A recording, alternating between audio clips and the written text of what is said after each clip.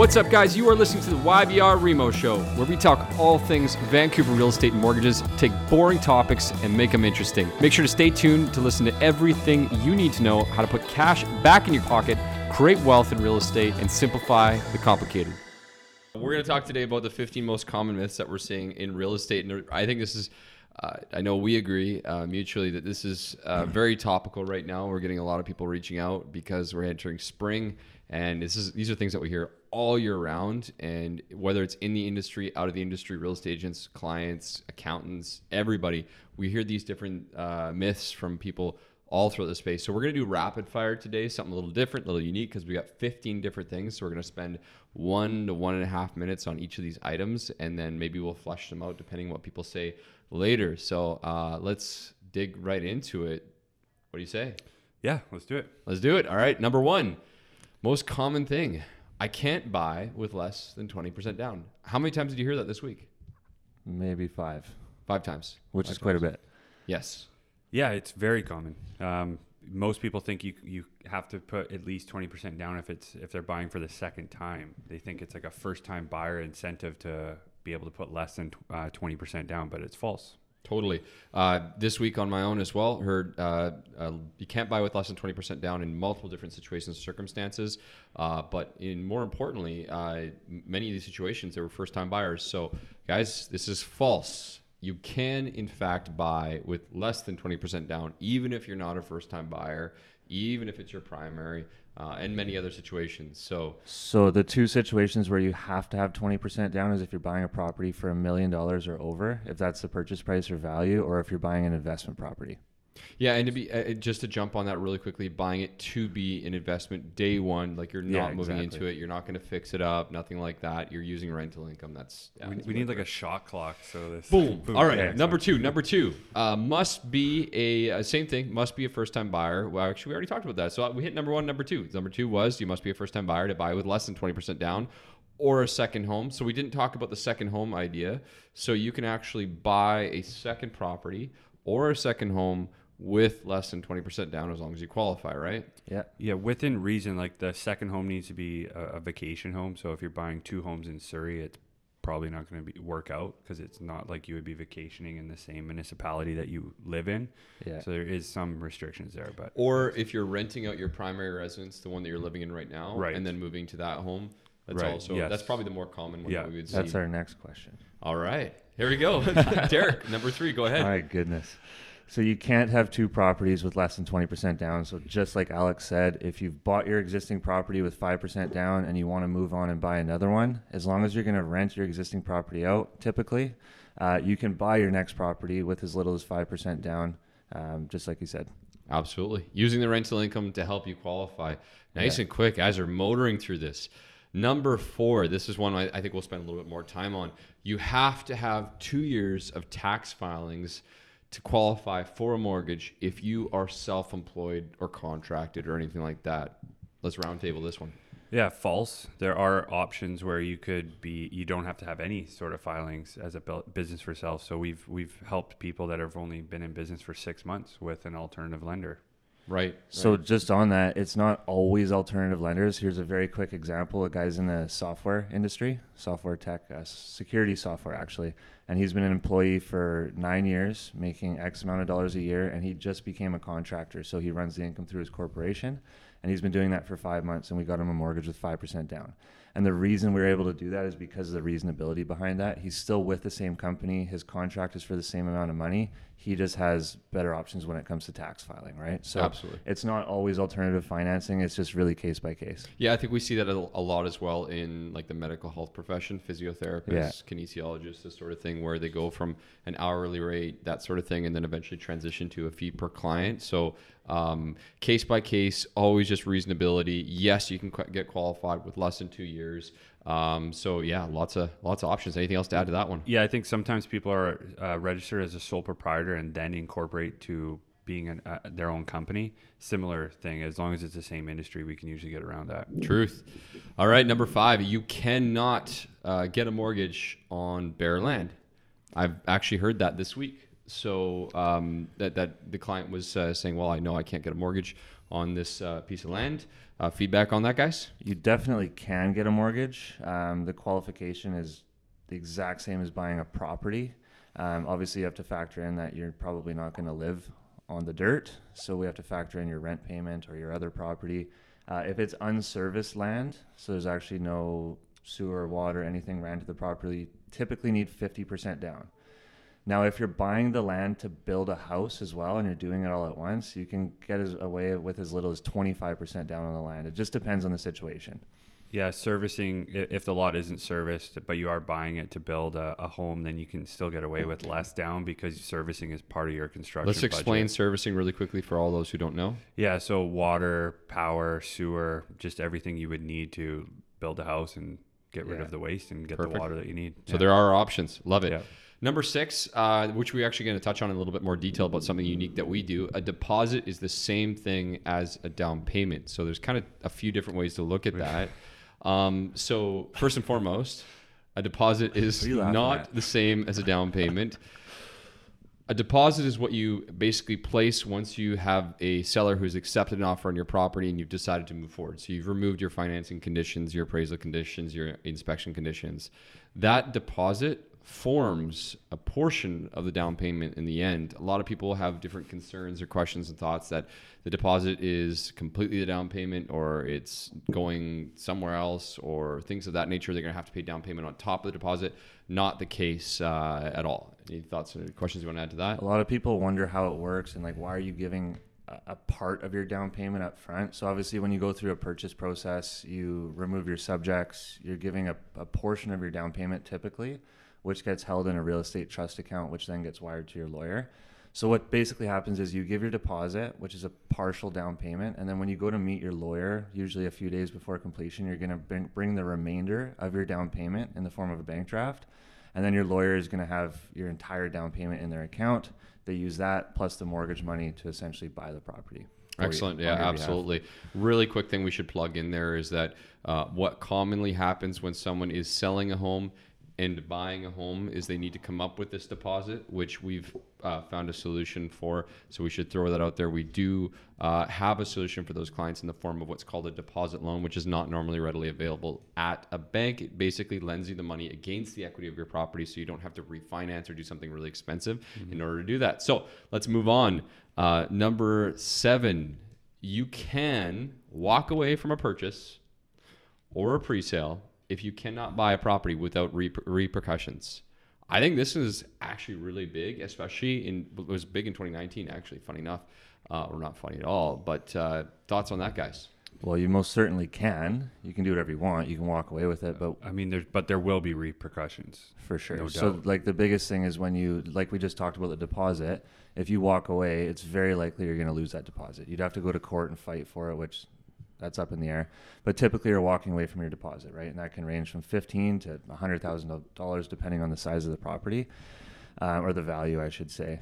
And then the other side is the legal aspect, right? So imagine if you were in the seller's shoes and you sold your property for say $500,000, right? Now 6 months later, when it's closing, maybe if the market had dropped, it goes down to $475,000. Well, if the buyers walk away and you're trying to resell your property, you've essentially just lost $25,000, right? So the sellers can, and sometimes would, actually enforce that legally to get that money back from you. So there's potential for There's a all lawsuit. sorts of claims, like how much, how long they were carrying financing for. For sure. There's a lot. It's If they not lost out on the future home as well. It's not ideal. If you're gonna purchase a home, have full intention of closing that on that purchase. Yeah, a lot of people go in and buy pre-sales and they give a deposit, not worrying about the financing because it's going to be ready in 2 years or 3 years and they'll figure it out. But it doesn't always work. So it's best to get a pre-approval, figure out your situation now. And at least if you don't qualify now, you can try to build a plan to make it work. Absolutely. I just actually had a story of that happening just in the last week where a client was intending to walk away from a pre-sale where the property depreciated in value so much. And the developer said, we are flat out going to sue you if you do that, because the property value had decreased according to the appraised value of the property. And so this client was looking for options finally. So it definitely can happen. Very important. So getting into a totally different topic right here. Very, very, very common. This is one that we've been hearing I've been hearing this since I started my career, is that you must be past probation to get a mortgage. And I'm going to talk to that really quickly. There's a lot of variables here. I mean, how long is your probation? Do you have a co-signer? What type of property are you buying? What's your experience? Do you have credit? What's your down payment? Basically, short and sweet, the answer is you do not have to be past probation. In fact, we've gotten mortgages for people who haven't even started their jobs before. Although that's not very common, probation is not something that needs to be complete. I hear people waiting 3 months, 6 months, this sort of thing. If there's a reasonable story, like let's say if you're, for example, you're taking a career like a raise, for example, and going a little bit of a jump up in your career, similar line of work, and you're 1 month or 2 months into your job and you're on a 3-month probation, a lot of lenders will still consider your application. Am I right? Absolutely. But then there's the flip side. If you're a plumber and you're becoming a car salesman, there's a lot of risk there, right? So they're probably going to want to wait and make sure you're actually going to jive with that new employment. I've actually had situations where people have probation and the lender didn't like it, and just taking a discussion and basically explaining to our client what they needed to present to their employer, they waived the probation to make it work for the client. Yeah, there's lots of ways to get around it, like especially nurses. I find nurses never get their guaranteed full time. It's almost like they're on probation forever. But there's history there, and we can look at a 2-year average and get around that. I think the key to that one right there is full disclosure is talk to us about it in those situations, because we know enough lenders in situations that we can advise accordingly on that. So you do not need to be past the probation. Number 9, pulling credit. This is, again, an interesting paradox. Pulling credit drastically impacts your credit. It's really interesting to hear. Most of the people that ask this question are the ones that probably don't need to ask this question. For anybody out there, just a quick little history lesson or educational lesson on credit. Credit scores start at 300, they go up to 900. I'd say the average we see is high 6s, low 7s, and that's usually enough to get qualified for a good lending option conventionally. And usually what I find is people who ask this question have a credit score of 8 to 900, which is exceptional. Let's just speak to that really frankly with regards to credit pulls and the concern there. So pulling credit won't drastically affect your credit negatively. Now, I've seen people that have quite literally gone from car dealership to car dealership, and they've been to 10 car dealerships trying to get financing. And when that situation happens in say a 30-day span, that is going to negatively affect your credit. If you have someone pull your credit, let's say your bank pulls your credit today and it doesn't work out, and you come to us 3 weeks later and we pull it once, there's absolutely zero effect. But what you will also notice is the more established your credit is, if you've had loans and credit cards and maybe other mortgages for 2, 3, 5 years, it won't affect your credit at all. If you have had zero credit and you go and maybe have your credit pulled 2 or 3 times, you will see a bit of a decrease. It's very case by case, but the thicker and the stronger your credit is, the less it'll affect it. Yeah, I think the key is pulling it so many times in a short period of time, like to your point, walking into multiple car dealerships in a day and pulling your credit, as many as 6, 7 times. It may not impact your credit score, but the creditor or like the lender looking to give you an approval will ask questions about that. What's going on? What did you get declined 6, 7 times in a row? Why? What's happening, right? Yeah, that's actually another advantage of working with us, is when we're working with a client, we work again with multiple lenders, but we can do one credit pull. And that same credit report is delivered. It can be delivered to multiple lenders. Whereas if someone were to go from, let's say, one bank to one credit union to another lender or a different broker, every other individual would have to pull it. So that's where there are concerns could be had. 1 or 2 in a year, you're probably okay. But for us, really, we only are going to do it at pre-approval and then maybe at a live purchase stage. So that's pretty much it. So number 10, again, another big one. This is one that we see quite literally every single day.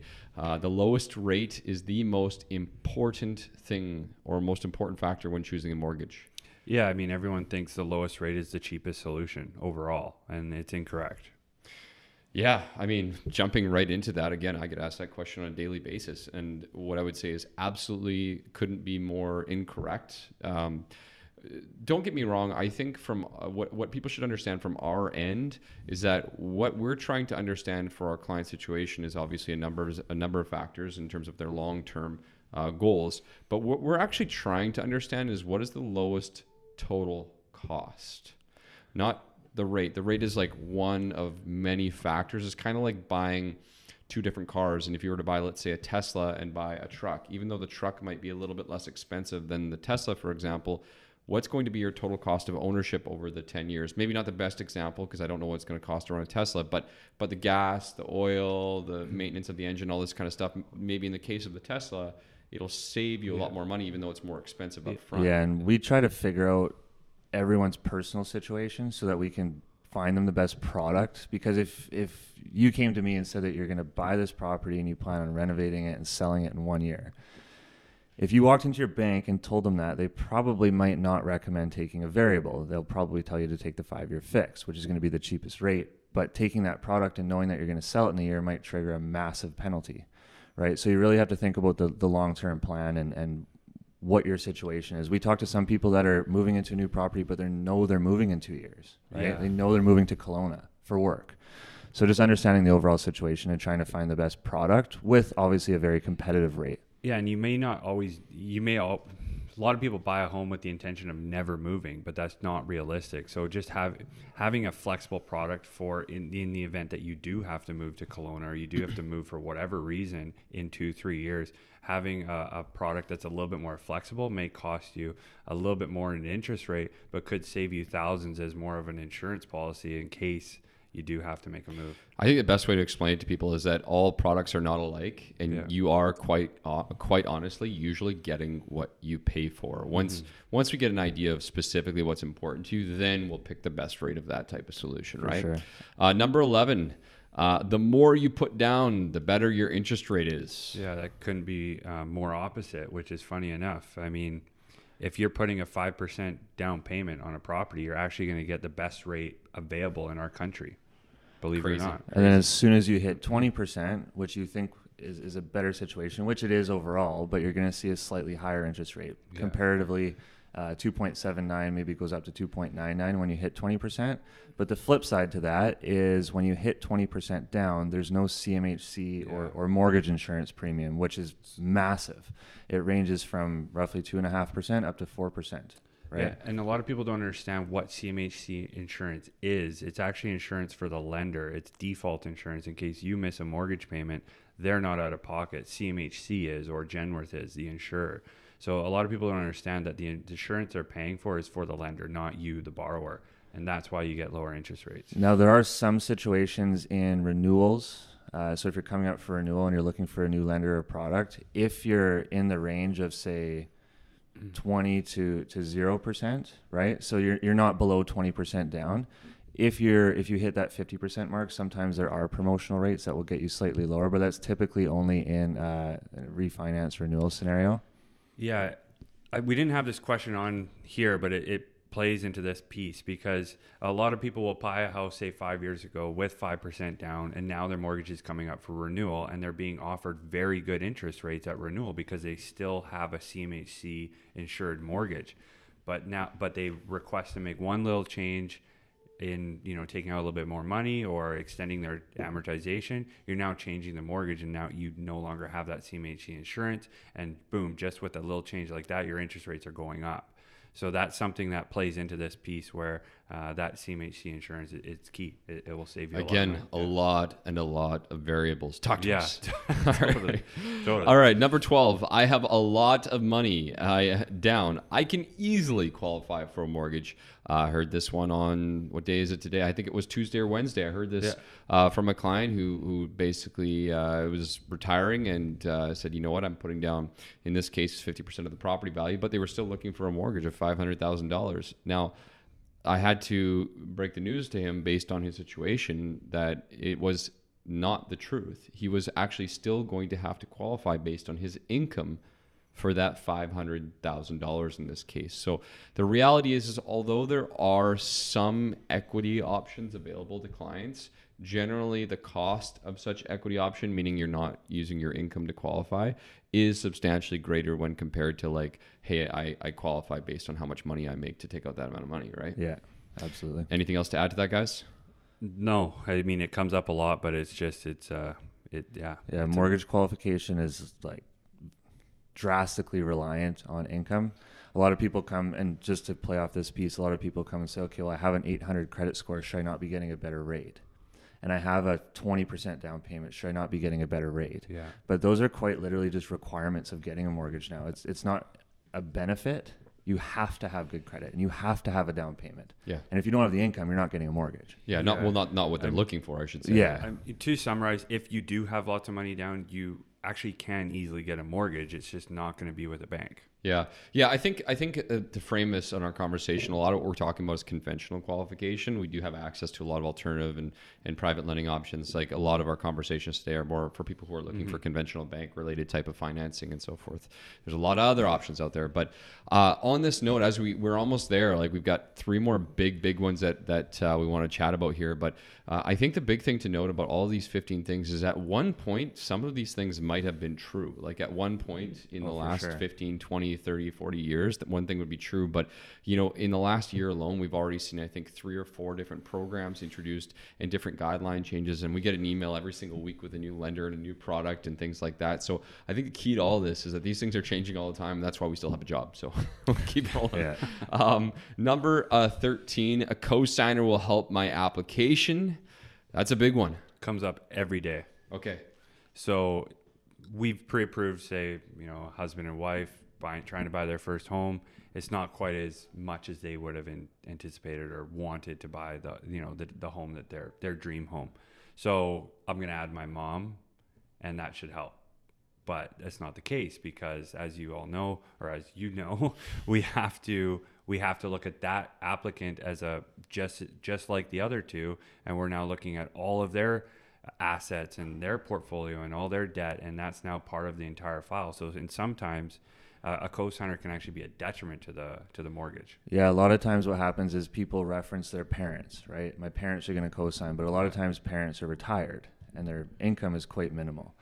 So the biggest piece, basically what you're looking for in a co-signer is they have to have enough income to service their own debts. So we have to factor in their own mortgages, their own car payments, their own credit cards. They have to have enough income to service their own debts plus additional income to help with yours.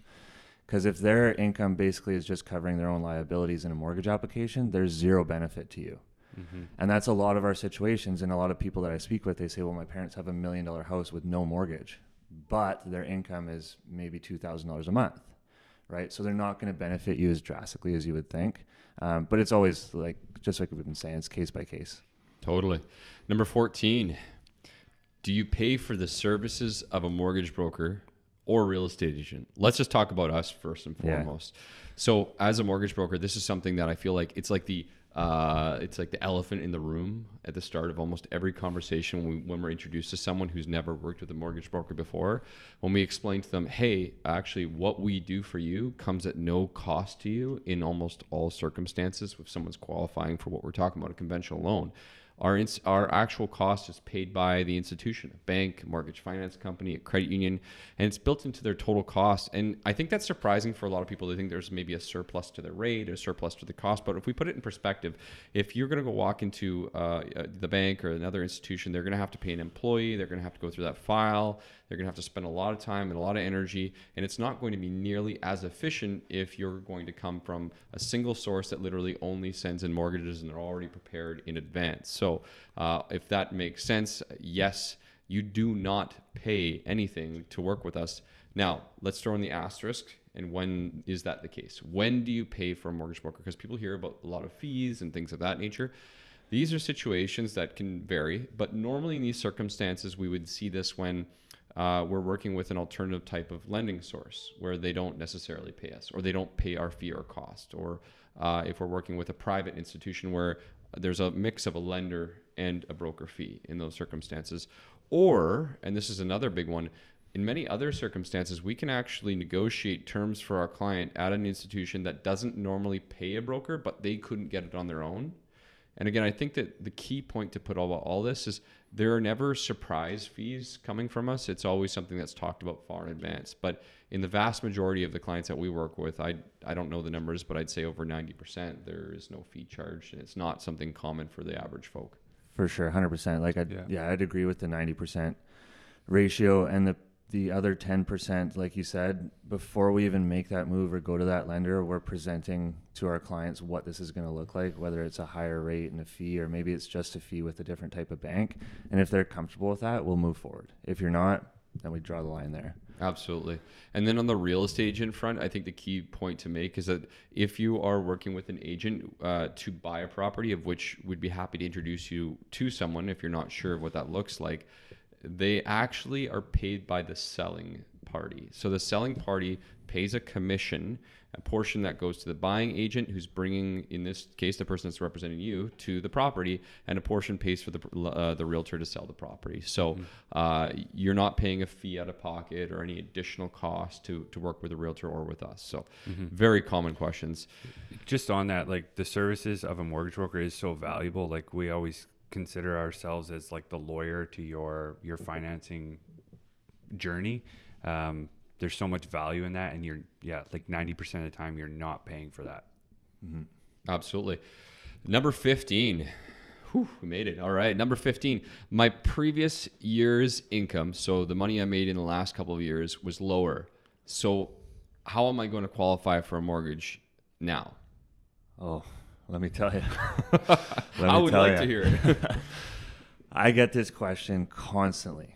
I had some clients this week. They went traveling for 6 months in 2019, right? They've had their jobs for 3 years, but they went traveling, so their T4s show very, very low. And so I had a conversation. They didn't bring this up. They were kind of hesitant to do their application, send paperwork in. So I called them and to figure out what's going on. And they said, look, we don't want to do this right now because our 2019 T4 was low. We're not going to qualify. So this myth is absolutely false if you're a full-time employee.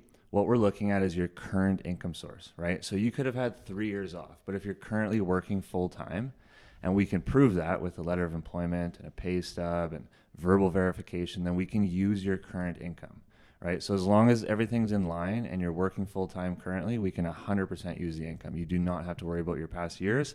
If your past years were low, we just need the story. Vacation, you were sick, you had to help family, whatever the situation was, we just need to know why, because the lender's going to ask, right? So it's all in the story. Yeah, I think the other side to that is, where does it actually matter? So there are circumstances where it does matter, of course. The times that it matters if your income was low the previous year before is if you have like a variable type of income, such as like a commission, or you're a contract by contract type of position. Like, we quite often get people who are in the movie industry and they're not guaranteed any work. So let's say someone in 2019 just, they went away for the 6 months, that would impact that person. Or if you're self-employed. Yeah, sorry. What I was talking about was if you're an employee. Yeah. If you're self-employed and your previous year was a lot lower than the year prior to that, we're seeing a downward trend, and there could be some issues there, but there are ways to mitigate that. The vast majority of the time, we can get past that. So 15 myths, guys. That was a lot of good information. I feel like we probably could have found about 30 or 40. All right, guys. So, hey, listen, if you got value from this episode, we ask you a couple things. First and foremost, comment, tell us what you want to hear, subscribe on the YouTube, on the podcast.